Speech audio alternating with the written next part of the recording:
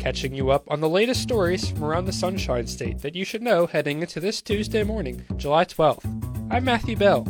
I'm Nathaniel Wilson. And this is The Point from WUFT News.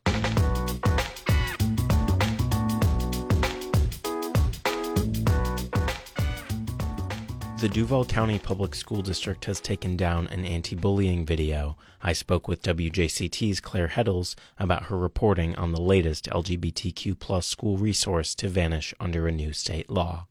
Here's Claire. So, Duval schools had cut back their LGBTQ support guide earlier this year. About a month ago, they proposed a draft version of the guidance that cut out about 75% of what had been in it before. So I filed a records request to the district to find out all of the conversations that they'd had about this support guide and about their response to Florida's new parental rights and education law. So it wasn't until going through these internal district emails that I learned that they had removed this other resource that was a training for students. With changes like this coming during the summer, how is this currently affecting the community? So a lot of the advocates that I've been talking to say that they really hope that the district works this out before the school year begins, because when resources just disappear or are gone, then it sort of leaves queer and trans students in limbo during the school year. So what advocates are saying to me is that they really hope the district figures this out and puts out new guidance, both for their support guide and for this student training video that they took down before the school year starts. But I think that's probably unlikely since the state hasn't issued formal guidance for how schools are to apply this new Florida law to grades above third grade. And I think it might take, from what I've heard, quite a few months before that guidance comes out. So I think there's some concern among parents and advocates that videos like this one that have been removed or resources won't come back for months and may never come back, depending on what the guidance is from the state. And who did you speak to throughout the reporting process?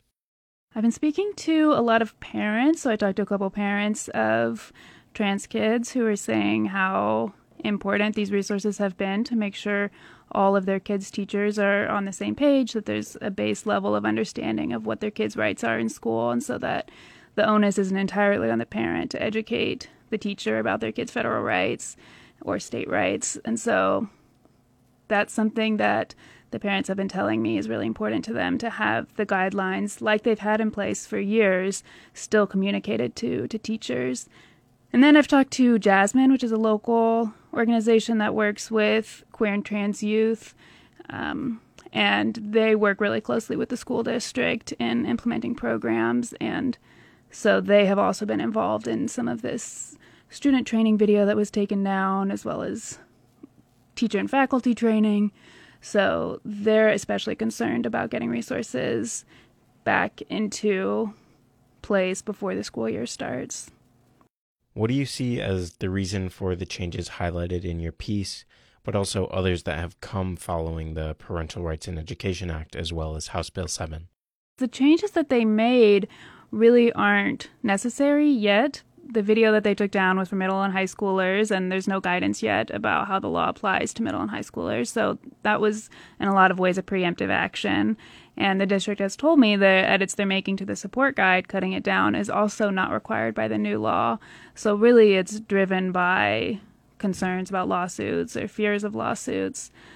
So it seems that the fear of lawsuit is guiding policy right now more than what the law actually says is in a lot of ways. And I think that's why a lot of people have been turning out to school board meetings saying, why are these resources disappearing when the policy isn't requiring it yet? And I think pushing the school district to not act in fear or to recognize the ways acting in fear might impact the students.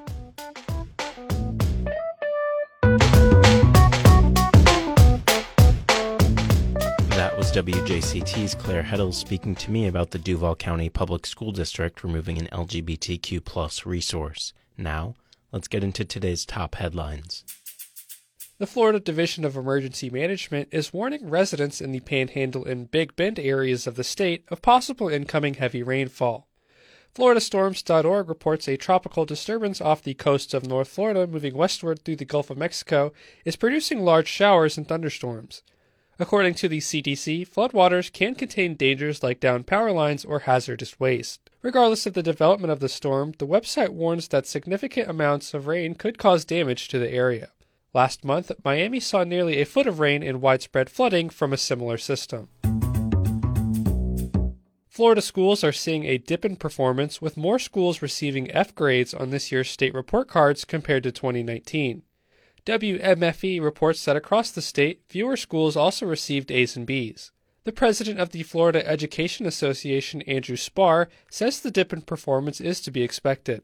Spar attributes the COVID-19 pandemic and the recent teacher shortage to the drop in student performance. The University of Southern California Election Cybersecurity Initiative began a number of workshops for election workers last week by speaking to officials from 5 southern states, including Florida. The Department of Justice found no evidence of election tampering during the 2020 elections, but did find evidence of foreign misinformation campaigns. On June 30th, the U.S. Department of State announced a reward of up to $10 million for information on foreign interference in elections. WUSF reports that Florida Secretary of State Cord Byrd sent a recorded message to the workshop in which he says the state has poured its resources into securing Florida's elections. Byrd, in the past, however, has refused to answer whether he believes the 2020 presidential election was legitimate. A volunteer park ranger is finding peace by paddling the waters of Florida.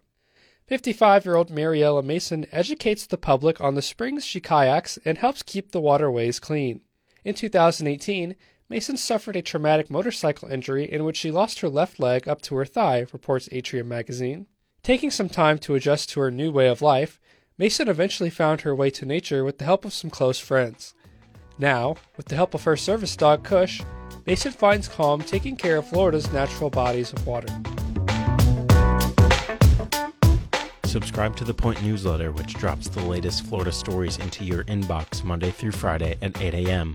Visit WUFT.org for more information. I'm Nathaniel Wilson. I'm Matthew Bell. And you've been listening to The Point out of the University of Florida. Have a great Tuesday.